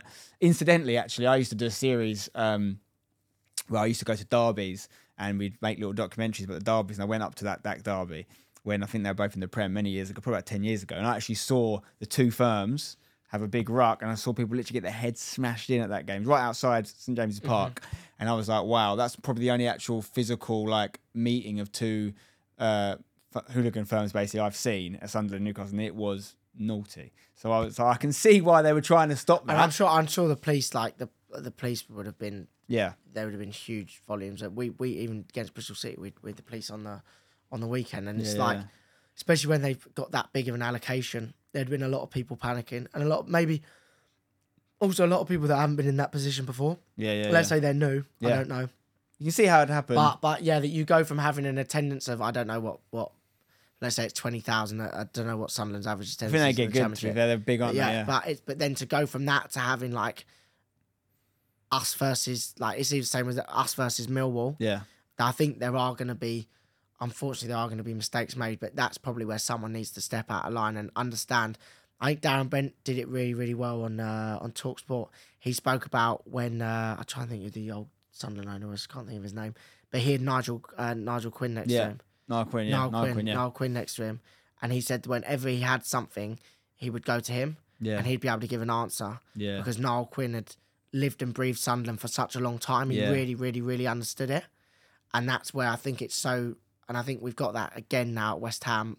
Possibly when we move stadium, some of those staff, we brought in lots of new staff, and that transition where you can't beat people who really understand the environment and understand how people think and how football fans think, and also how your fans think, because every fan base is very different. Yeah. If that was probably, I don't know, it's not to be very nice this, but like this is like, Brighton Palace. Brighton fans seem a little bit, they seem a little bit more, they wouldn't kick off as much as maybe it's a weird derby, that one anyway, isn't it? Yeah, it's also possibly as well with it being where you said it's not happened for such a long time.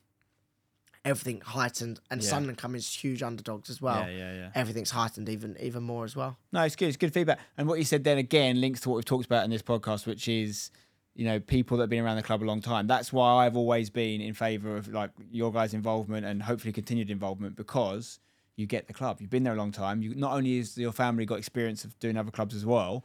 West Ham fan. Like you grew up as a West Ham fan, right? Even when you were at Birmingham, I'm sure you're supporting Birmingham when you own it, of course. But like, why would you want? This isn't even the right phase, but if someone was unhappy with ownership, I would still say like better the devil you know. Like you don't know what the next person coming in is, and there's always a chance. Let's be honest, there's always a chance West Ham could be under new owners one day. Someone could come in with a crazy bid. I think West Ham is one of the most investable clubs in the world right now, because you think about the upside. Like I think we're a huge club, obviously. I think we have great attendances. We're always at the top of the charts of the terms of regular attendances in Europe now. Like, certainly in England, the number is undeniable. That's your guys doing. I know we sold a large section to the Czech guy a couple of years ago, but there is always a chance that someone, be it a Qatari or whoever, comes in and goes, London-based, that's the club for me, and puts in a silly offer. And there'll probably be a segment of the fan base that would like that, because inherently usually links to huge success on the pitch if some big royal family come in or whatever.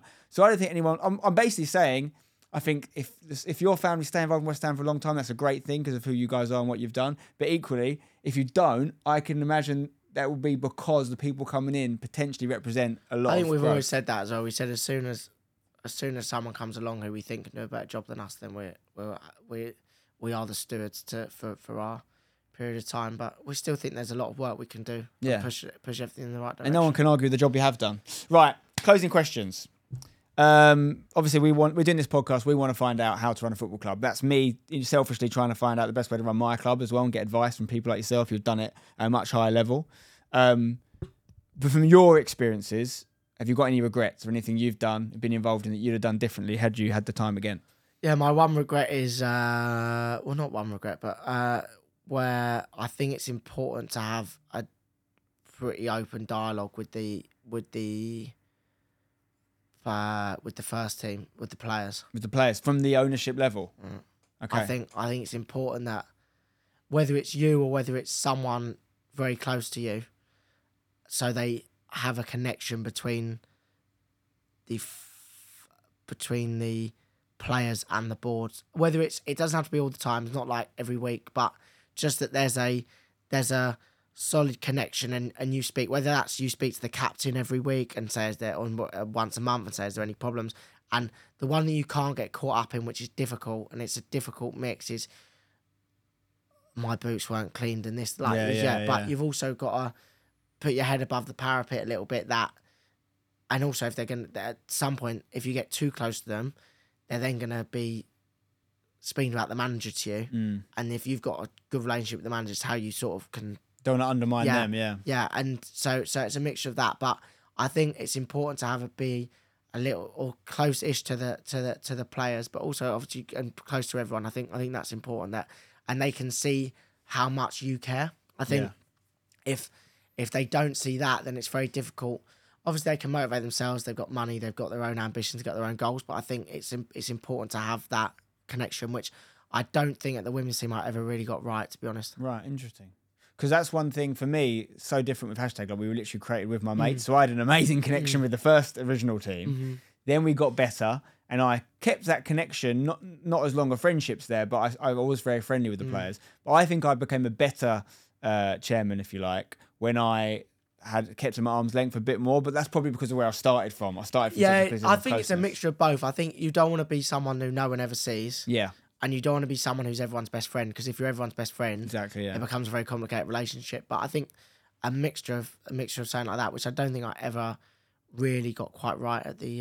So if we see you back in at West Ham or somewhere else another day, you know, you're going to try and keep that.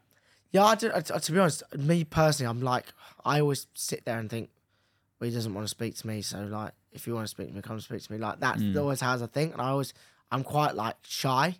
But what about shy, going things but like going in the changing room and things like that? Because Nah, I fuck always that. shy No, away from that. I think no. I think changing room's their space. I think the training ground's their space. I'm very big on that. You go into their house if you do that. And it's the same with the change room. The change room's that's their manner, in my opinion. I agree. That's for them to deal My with. brother will often go in the change room, and I'm like, get out of the change room, because Seb just does what he wants. He doesn't care. And I'll be like, Seb, I haven't gone in that change room in like 3 years, and you're walking in there doing all this. What West Ham have started to do, and I think they've worked quite well, is they've done like, I think the players do their own thing, but they have like a Christmas party where there's like a staff one, obviously like business staff, and then there's like a football staff, football players board. Yeah. And I don't know where they go. I think they went to some Mexican the other week, and then they went to watch a show or whatever. And that's quite a nice mutual sort of connection and they can bring their partners, and they can bring this, and it's like it's not forced. It is a bit forced, but not massively forced. And it's like a mixture of all of that, really. Nice. Yeah. So if I was to ask you then to give me like one word, like I've spoken to a lot of different people, like Big G was talking about culture and like understand, similar to what you're talking about in the sense of he liked the clubs he'd been at, the Saturday teams he'd played at. He preferred the ones where he felt he knew what they were trying to achieve, and he felt a connection to the owners and things like that. You know, Scotty Pollock was talking very much about the managers, their ability to create an environment that was healthy for everyone, and players felt that they could play for that manager. If I was to say to you, give me one word to add to my little mood board of what makes a good club that I can apply at hashtag, what would that word be? It's sort of a sentence, but sort of know where you've come from as well. I think that sort of, to know what you're good at and to stay good at that. Yeah. I don't know what that is. So I should keep making FIFA videos. But like, don't change what's made you good. Like, maybe history could be part of that. Whether that's a short-term history, whether that's the last 6 games or the last whatever. I think it's important that you keep, and also what's gone wrong as well. I think that's really important. Something that's never spoken about in football is, I don't know, redemption in some sort of words. But if someone makes a mistake, obviously my dad's saying reputation lags behind reality, and I think that's really, really important. And I think it's important to remember that as well. But I also think if you have made a mistake, that's going to be on your back for a long time. Fine, but can you change, and can you, when that comes up again, make sure you don't do the same one again? Yeah. And I think that's not really answering the question, but I think history is important, and I think to make sure you, good and bad, learn from both sides. There's that saying about history, isn't there? I can't think what it is, but it's all about remembering what worked well and what didn't work well in the past. Yeah, I mean, I think history is such an interesting word as it pertains to hashtag, because in the traditional sense of it, we don't have a lot of it. We're young. And so some people, detractors, might say to us that makes us weaker. You know, it certainly makes it harder for us to get big attendances and things like that. And we don't have a huge trophy cabinet that goes back 100 years. We've got a pretty decent trophy cabinet for the last 6 or 7 years. But equally, I think our lack of history also keeps us flexible, and it means that we can Means do you can things. pivot very quickly. And you talk about remembering where you come from. Well, we came from this online YouTube world. We're still very much part of that. Let's not throw that out in the baby out with the bathwater just to get a football ground or just to, whatever we think we Maybe need. a word is unique. Remember what makes you almost unique. Yeah, identity. And what makes identity. That's that, and that may be it. But yeah, a mixture of, I don't know, you could put 2 up there. No, more words the better. Jack, thank you very much for coming. I genuinely really appreciate it. We've known each other for a long time. You're a good friend of mine. You came down and commentated hashtag with me in our first season in non-league at Wormley away. I've always massively appreciated that. And you've made quite a few of my West Ham dreams come true as well, which I massively appreciate. So you have got a fan in me, you've got a supporter in me. I look forward to seeing what you do next, outside of football and inside of football.